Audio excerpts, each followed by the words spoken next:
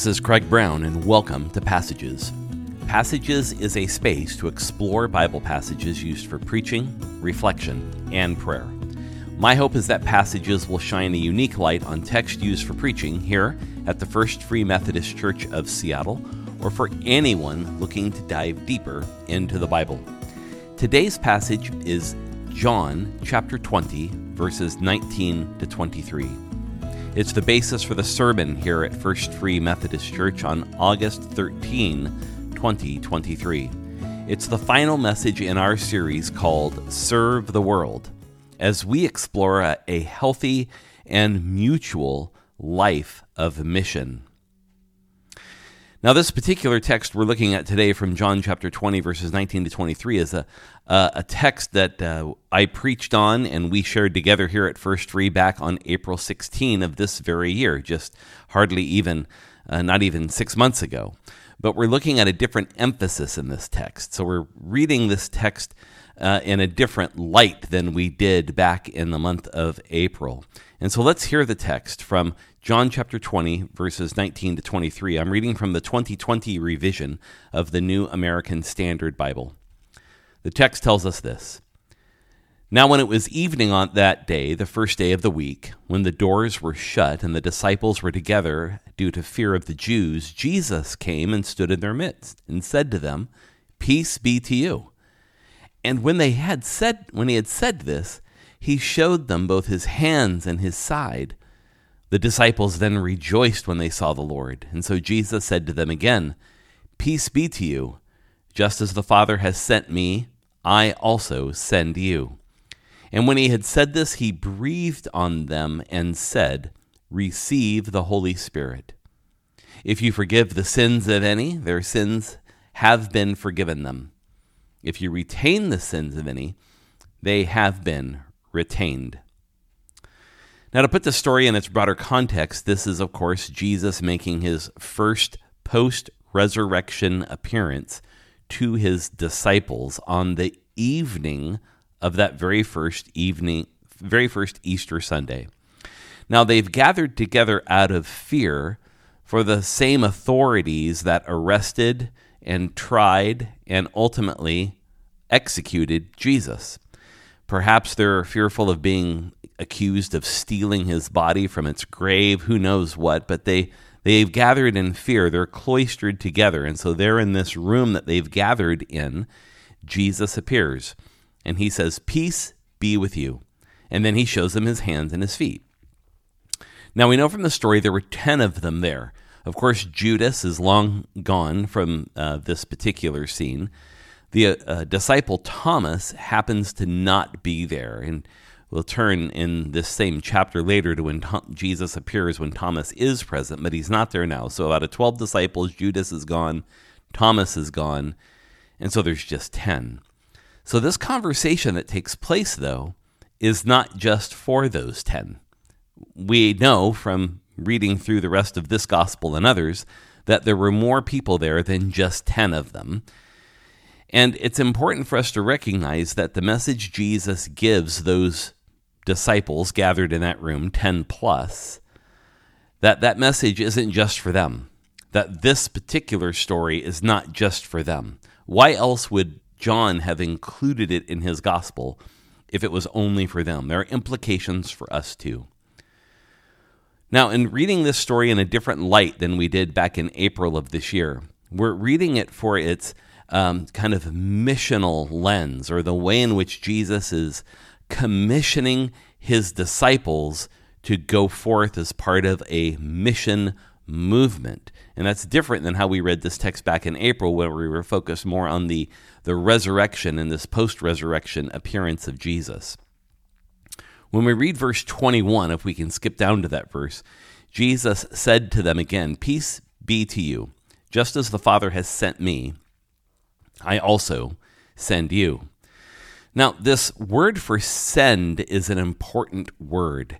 It's a Greek word, apostello, and we get the word apostle from this very word. The word apostle literally means to be sent with a commission. It's not just being sent. There's a different Greek word for that, pempo. Apostello is the word meaning to be sent to carry out a mission or sent with some kind of commission. And it's different from the Greek word for disciple, which is mathetes. And that word means a follower, a committed adherent. So there's a reorientation happening in this text. They're not so much being understood by Jesus as disciples or followers only. They're now being understood as the sent ones, literally the apostles. Well, how are they sent? How are they sent forth in this work? Jesus tells them, as the Father has sent me, I also send you. So this language here about just as the Father sent me, so how is it that Jesus sent the Father?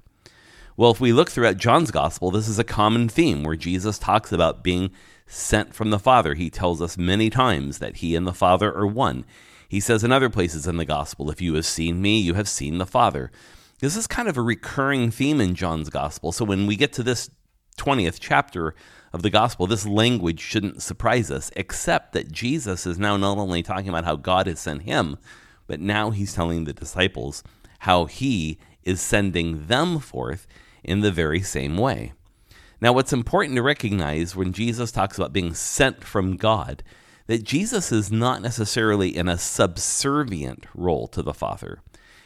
We really need to understand this more in terms of our theology of the Trinity, that he's in mutual submission to the Father, that the Father, the Son, and the Spirit are working together in harmony and mutual submission to one another. It's a dance, if you will, between the members of the Trinity as they move and work together.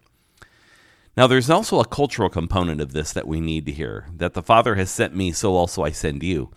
That in the ancient world, especially in this first century world, sons followed the trade of their father. This was the cultural norm of the day. So remember, there are no universities, there are no trade schools, there are no other avenues of development.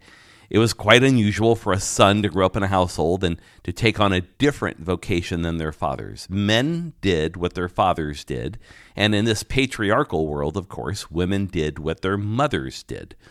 The goal here was to reduplicate the work and even grow the work of their father. So if the father was a carpenter, in the case of Jesus's somewhat adopted father, Joseph, it would have been Jesus' work to continue to be a carpenter and to improve and expand upon his father's work. And then, of course, hypothetically, if Jesus were to have had children, then Jesus would have expected his sons to do the very same thing. But Jesus defines his role to the Father in the same kind of cultural lens. Jesus' work is to perfectly reflect that of the Father. And so our work is then to perfectly reflect that of Jesus. And then right after Jesus says these words to them, how he's sending them, it says when he had said this, he breathed on them, receive the Holy Spirit. This is such an important part of this story that verse 21 of being sent, the same way the Father sent Jesus, so Jesus is sending the disciples forth now as apostles. Jesus now speaks of their capacity to do that. He breathed on them and said, receive the Holy Spirit. The capacity to do what Jesus has said is impossible on human effort. This idea of breathing on them is so important because in John's gospel, from beginning to end, it reflects a Jesus that perfects what was lost in creation. So there's lots of parallels in John's gospel and the creation story in the book of Genesis. So what was lost in Genesis, somehow Jesus reclaims what is lost. Notice how John's gospel begins. In the beginning was the Word, and the Word was with God, and the Word was God. It mirrors the very beginning of Genesis. In the beginning, God created the heavens and the earth. There's lots of these parallel languages, and here the breathing is important because it talks about in Genesis, of course, how God breathed life into Adam when he was created. And humankind came into being through breath. And so the idea of Jesus breathing on them and saying, receive the Holy Spirit is in parallel and much with what we read in the book of Genesis. It's designed in every way to redeem Genesis in the story that's there of what humankind lost, Jesus reclaims. But he breathes on them the Holy Spirit. And this Holy Spirit, of course, is what Jesus talked about earlier in the Gospel of John when he talked about how there would be this helper or a counselor who would come. That Greek word for the helper or the counselor is parakletos. And it has to do with this one that comes alongside, if you will. But the language here is artful in that when Jesus breathes on them and says, receive the Holy Spirit, the word for spirit in Greek, pneuma, is the exact same word for breath and wind. They're the same word. So the parallel of Jesus breathing on them and thus receiving the Holy Spirit, there's a linkage in terms of how this breath or wind or spirit begins to move. And it really is this supernatural capacity Jesus is bestowing on the disciples to do the very work and will of God. In other words, the apostolic mission that now the disciples are being given depends on them receiving the breath of life through the Holy Spirit to do what God calls them to do. The Spirit is what animates this work. And it opens up a key passageway for us, that the Spirit is God's gift to empower the whole church. Jesus breathed the Spirit on the 10 gathered there, and we assume it has been breathed on all believers. So Pentecost, of course, will be the punctuating experience of this truth, and that day would occur 50 days later. So to be sent by Jesus, as Jesus was sent by the Father, will require the same Holy Spirit that was in Jesus is now in us. Knowing how the Spirit gives us life and leaning into that space are so critical. We need to catch that breath, and the need to catch that breath is universal. We all need it. This means everybody in the body of Christ, every single believer has a mission. We are all missionaries in one form or another. If we have the Spirit, we have a mission.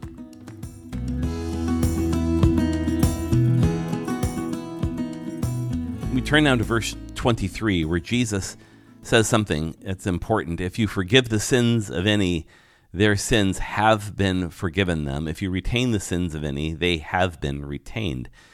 This verse is one of the most cryptic and confusing in the entire Gospel of John. There's mountains and mountains of literature written by theologians and scholars trying to understand exactly how Jesus is explaining this truth in verse 23. It seems on the surface that Jesus gives the disciples there the power to forgive and to retain forgiveness. But if we take a closer look at the grammar and a closer look at the context, that conclusion may not be as true as we think. The key here to understanding verse 23, in my opinion, is the verb tense. In other words, when the action of the verb in verse 23 is happening. And what I mean by that is this. Look at the part of the saying where Jesus says, if you forgive the sins of any, their sins have been forgiven them. And if you retain the sins of any, they have been retained. Focus on that have been forgiven and have been retained part. In the Greek language that John is written in, this is what's called the perfect tense. It's completed action in the past. It's not past action that's ongoing. It's action that has started and ended in the past. It's complete. So in what the disciples are told to proclaim or announce is the reality if this has been done or not. So let me try to outline this a little bit more. It's unclear from the text exactly when the forgiveness happened. We just know it happened and was completed in the past. So other than knowing it's in the past, we don't know much. I'd also say that it's unclear then who does this forgiving, since it was not done by the disciples themselves. Because if the forgiveness happened in the past, that means the disciples are not the one who actually did the forgiving. And third, it's unclear what the disciples do in relationship to this forgiveness. If you read it on the surface, it sounds like they forgive people in an act that somehow happened in the past. So this is part of the confusing part. How can the disciples do something in the present that has already happened in the past? So many scholars believe that the disciples, of course, do not have the power to forgive or retain sins. But what these same scholars do is they assert the authority of the disciples in proclaiming forgiveness, that there's a way in which the disciples can proclaim that people have received forgiveness, and they can also proclaim that people have not received forgiveness. This interpretation for me works well with other descriptions of the disciples' work. So what becomes clear is that the disciples, regardless of the interpretation, they have a role to proclaim. They may not dispense judgment, but what they do dispense is a state of being, forgiven, not forgiven. And for me, this opens up a final key passageway if we lean into this interpretation just a little bit more. That our work is, as the body of Christ, witness and proclamation, not judgment. There is something mutual about this work, that we have the authority to proclaim Christ, but we do not have the authority to judge like Christ. Being a witness of Jesus in every way is the essence of our mission. And should people choose not to repent, well, obviously they can choose not to repent. And so with that in mind, our proclamation is focused on a couple of things. One, it's focused on the sacred potential of every human life, that every human life is sacred and it has sacred potential. And the way in which it moves from that sacred being to sacred potential is through sacred choice. The capacity of human beings either to receive the forgiveness and reconciling love of God through Jesus Christ, or to not receive the forgiveness and reconciling love of God through Jesus Christ. What we can state clearly is what we know about how forgiveness is accessed, how we experience forgiveness, keeping in mind that we don't actually forgive. Now, that's careful language. We don't actually forgive. The forgiveness of God flows from the death and resurrection of Jesus Christ, that God is the one who does the forgiving. Our role is its proclamation. If you have comments and reflections, I'd love to hear from you. Please visit my website, revcraig.com. You click on News in the upper right-hand corner, and then you'll see a drop-down menu with the word Podcast on it. Click that, and then you'll find a list of all the podcast episodes, and click on this week's episode and leave a comment. I'd also encourage you to visit our church's website, ffmc.org, firstfreemethodistchurch.org, to learn more about Free Methodism and how you can connect with our community. For now, I bid you all grace. Thanks for listening, and we'll see you next time.